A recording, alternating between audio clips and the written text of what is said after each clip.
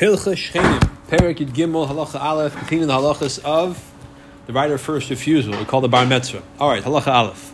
Haneisim Matana, if you give a piece of property away as a gift, Ein Badim Bemetzah, there's no halacha about the neighbor being able to displace the recipient. If we sell the property, we learn the neighbor can come and give him the money back, make him leave. But you give a gift, I give a gift to whoever I want. I want to give a gift to him, not to you. If there was a shtar, and the shtar, if you made a shtar to make sure that the property was passed legitimately, if the shtar matana says that if someone comes and displaces the guy who receives the gift because the giver owed money to the bank, and then in that case the giver of the gift is going to go give the guy money instead of the land that was just taken away, in that case the neighbor could kick him out. Since the shtar, the contract, includes his responsibility to give a refund if it's seized by the creditors, it's really a sale. It's not a gift. He's making it look like a gift.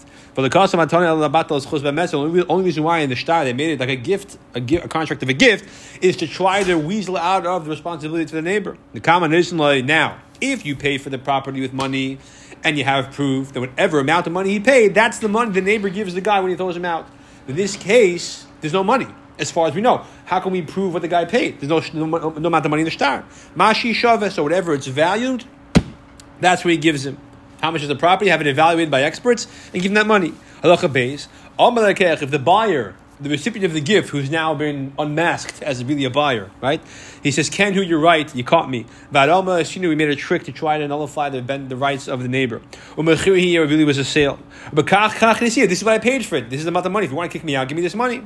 Now, the guy who is giving him the money, the neighbor is throwing him out, says, "How do I know that's the amount you actually gave?" Right? Especially if that amount, let's say, is large, somewhat more than the market value. The buyer has to make an oath holding a holy article of Sefer Torah and says, "I swear that I paid this amount of money," and then he has the right to take that money from the neighbor, as would be the halacha if he was an agent who goes and buys on someone's behalf. I make you a shliach. I say, "Do me a favor, go buy this property for me. Get me a good price." And you come back, you say, "I bought it for you. Here's what I paid in my pocket. Now reimburse me." And I say, "How do I know you're telling the truth? Maybe you paid less. You can make a shvua, and I have to pay you because I made you an agent." So here as well, the Rambam says has to be the money he's claiming to get reimbursed has to be a reasonable amount. If he says about a piece of property that's worth 100, I pay 200, he's not believed. Even the guy's making a shavua, but you're when you swear, you don't have the rights to use the oath to extract huge amounts of money from the person you're extracting from. It has to be a reasonable amount. Gimel. Well, he was lying. No, well, we don't know he's lying. He's saying that this property is worth 100. I paid 110, right? Mm-hmm. So that's a reasonable margin, for example, right? But if he says I paid 200 and even if he wants to make a shvua, he can't force the other person to reimburse 200 just because he's swearing to that effect. It has to be a reasonable amount, that I'm saying. Now, we don't know what the amount was because the contract is written as a gift. But he's claiming he paid a certain amount. If it's more than market value, he has to make a shvua to be believed in order to get reimbursed that amount. If he's not willing to make a shvua, then presumably the neighbor just gives him the market value and kicks him out. Gimel. If the contract or the deed, right, that he transferred the property with, it says over there as a gift, I accept upon myself, I the giver, accept responsibility that if the guy receiving the gift from me, if the property is taken away from him by my creditors, I'm going to give him 200 zuz. The property may be worth only 100, but he's promising that this recipient has the right to 200 zuz of his money if it's taken away. Then in that case, if the neighbor wants to displace him because of his rights as a neighbor, he has to pay that amount of money. Even though it's only worth a mana, the fact that he's writes in it that that he's going to reimburse him 200 zuz if it's taken away, either shows that's what he paid, it's not really a gift, or even if we know for sure it is a gift, and even the neighbor might agree, well actually no, it's not a gift. If it was a gift, there would be no concept of displacing him.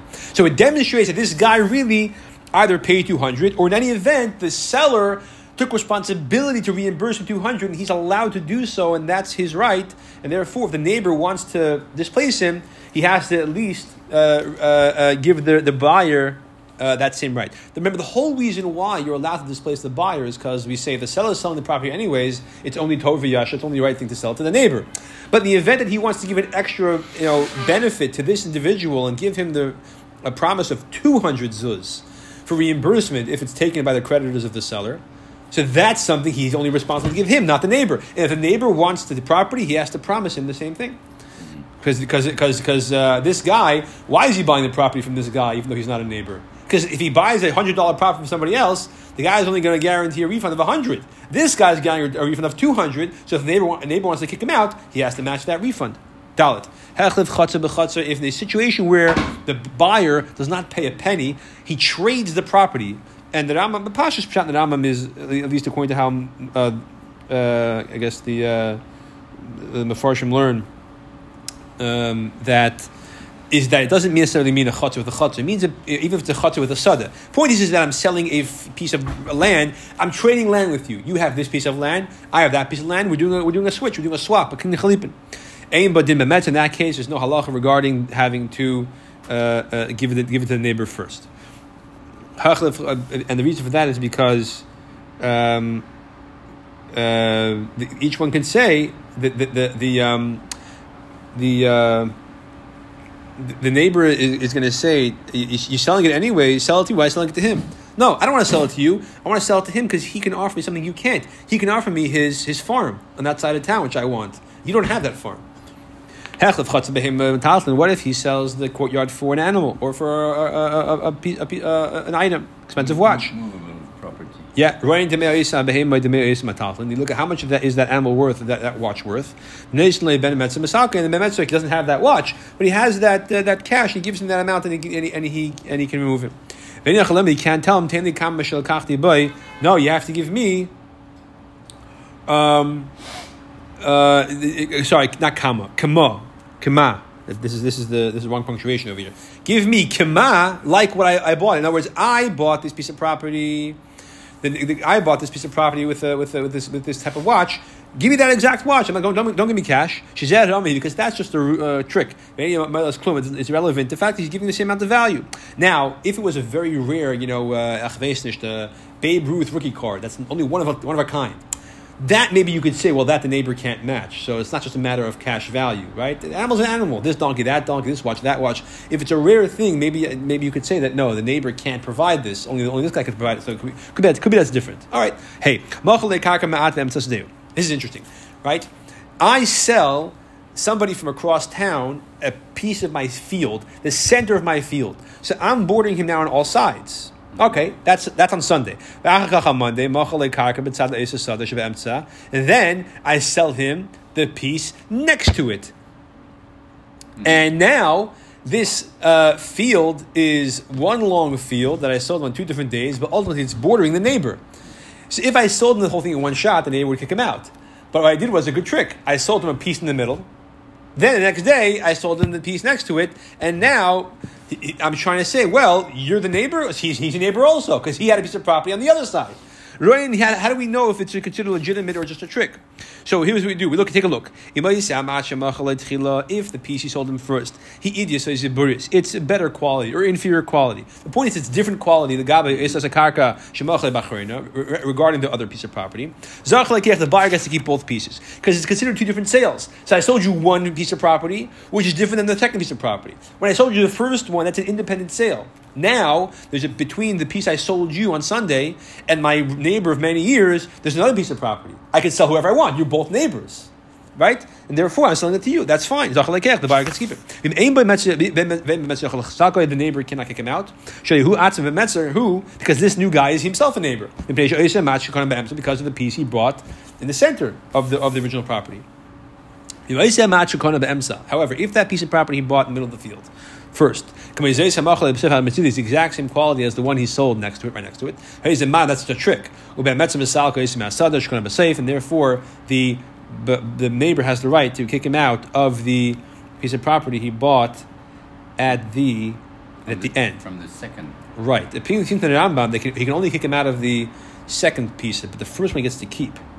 Funny enough. Some Farshim seem to argue. But in any event, the reason why it doesn't work, he can at least expel him, or displace him, with a reimbursement from the second piece, and according to some people from the entire thing, although not from according to the Rambam, is because the fact that they're identical quality is a proof it's one big field. He just broke it up in two different parts as a trick to try to prevent the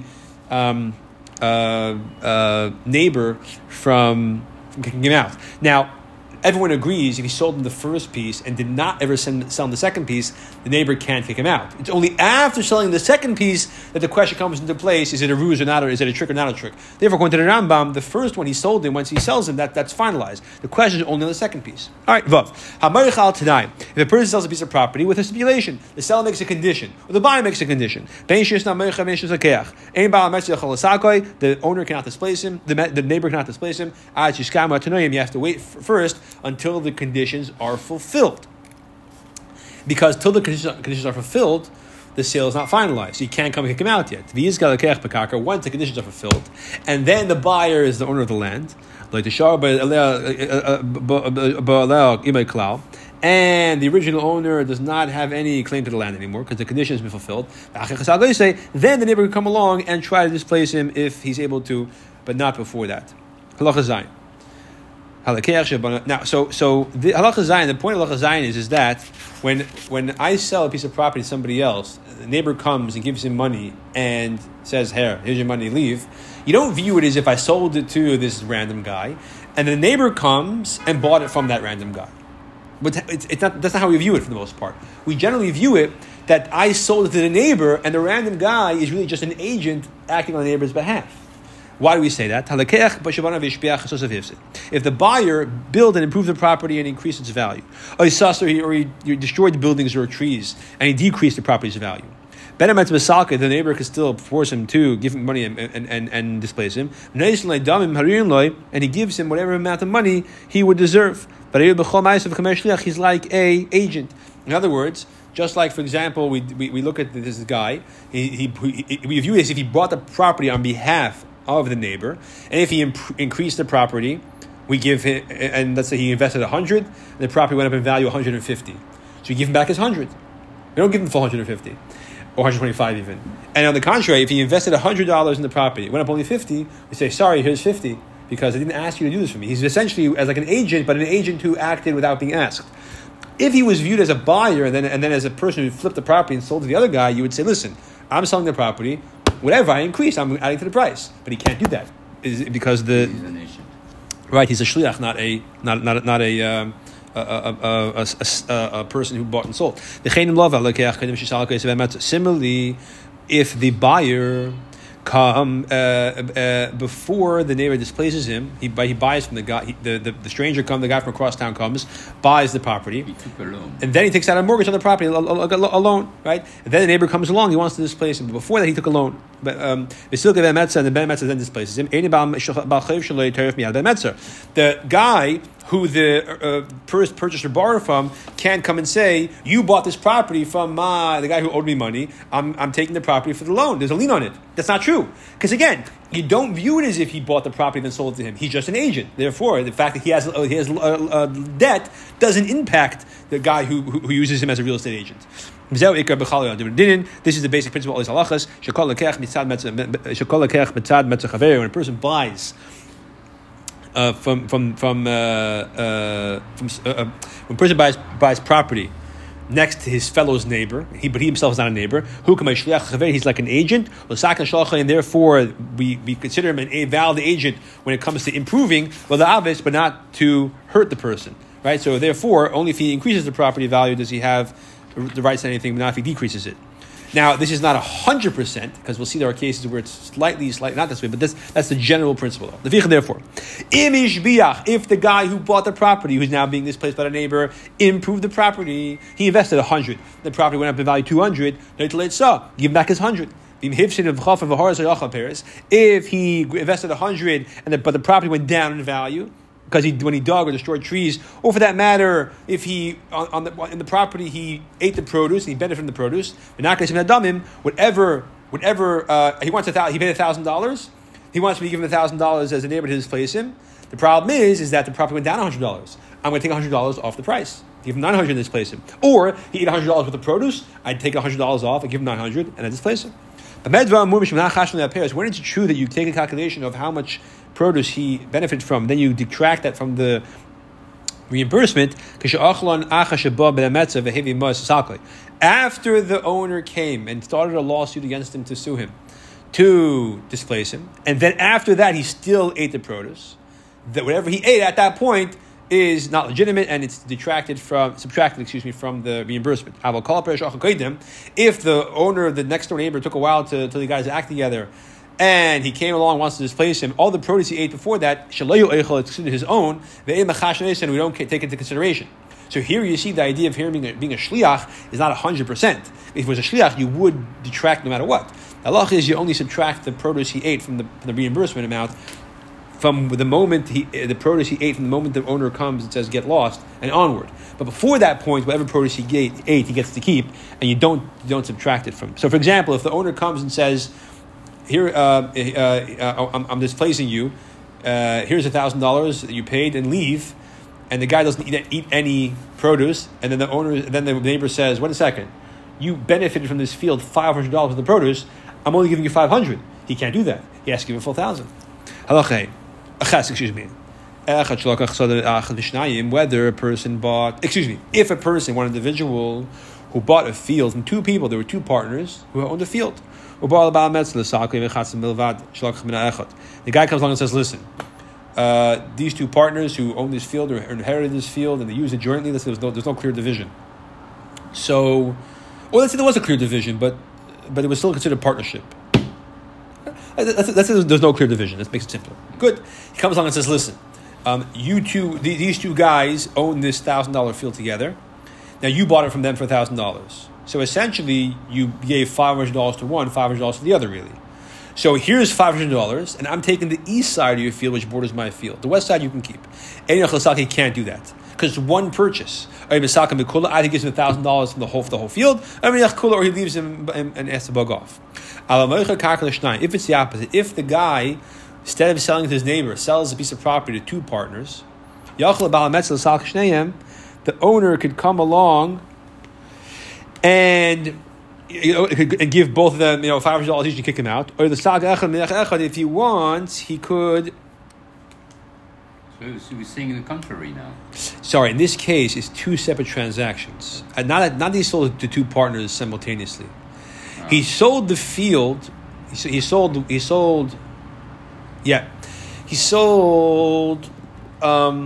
one side of the field to one guy and the other side of the field to another guy. But let's keep it simple. Let's say the field he's a neighbor on the east side and this guy on the west side sold his field. But the north half he sold to one guy and the south half he sold to somebody else. It's a separate transaction. Right. But you have to design it in a way where both fields are neighboring. You can't say that he sold the east field to Ruvain and the west side of his field to Shimon, because then once he sells the east side to Ruvain, when he sells the west side to Shimon the next day, Shimon and the neighbor have nothing to do with each other because he's not a neighbor anymore. So you have to say the case is where, let's say, I have a neighbor on my east side, and my field, which is on the west side of my neighbor, I sold the north half to Ruvain, the south half to Shimon. But both are bordering the field on the east side. So now, even though it's two separate transactions, the neighbor could come along, and because it's two separate transactions, and give one money and displace him, but not the other. Or displace both, whichever he prefers, because it's two separate transactions, yeah. So in the first case, it wasn't the case. In the first case of Halacha Ches, that the guy bought the field from two different. It was one transaction, right? He bought from two people, yeah. Test. When the partner comes to remove the buyer, it says here machar loy, but it's supposed to say machar without the word loy. So machar es hasada, just double check that. Machar es hasada sheish al metzer, right? So now I'm coming to say, hey, what are you doing over here? You don't belong over here. Take your money and leave. Now I'm trying to get Bezdin. Yeah, the word loy should be taken out. I'm trying to get Bezdin to kick you out. So I come and I say, here's the money. Take your money and go. I'm the neighbor. Now, you say, I'll think about it. Let's go to Bezdin. Meanwhile, I take my property and I sell it. And then I go to Bezdin and I want to kick you out. And Bezdin says, you're a neighbor? And I say, well, I sold my property. But at the time he bought it, though, I was a neighbor. That doesn't count. You have to be the neighbor at the time when you're trying to kick him out. So, if he sells that piece of property that he has on the border, he lost his rights. Yud. I sell a piece of property to a stranger from a different city instead of to my neighbor. Now, I use a real estate agent. Who is my real estate agent? My next door neighbor. The neighbor then at that point has no rights to kick out the buyer. Because he sold it to him. He acted as an agent. Right? Just like if the neighbor says to the buyer, I give you permission to buy this field, even though I'm a neighbor, I won't kick you out. By acting as an agent, that's the greatest way of giving your seal of approval. What if, okay, so now, the seller sold a piece of property,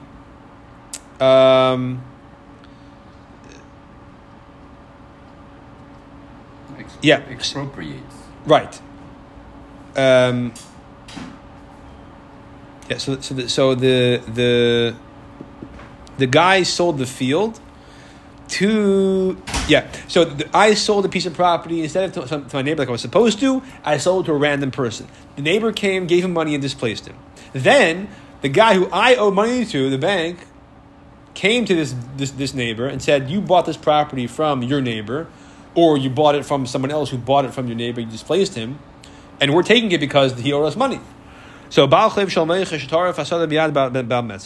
if a creditor, right, of the seller takes the field away from the neighbor after the neighbor displaced the buyer, right? So Ruvain owed lots of money. He was in lots of debt.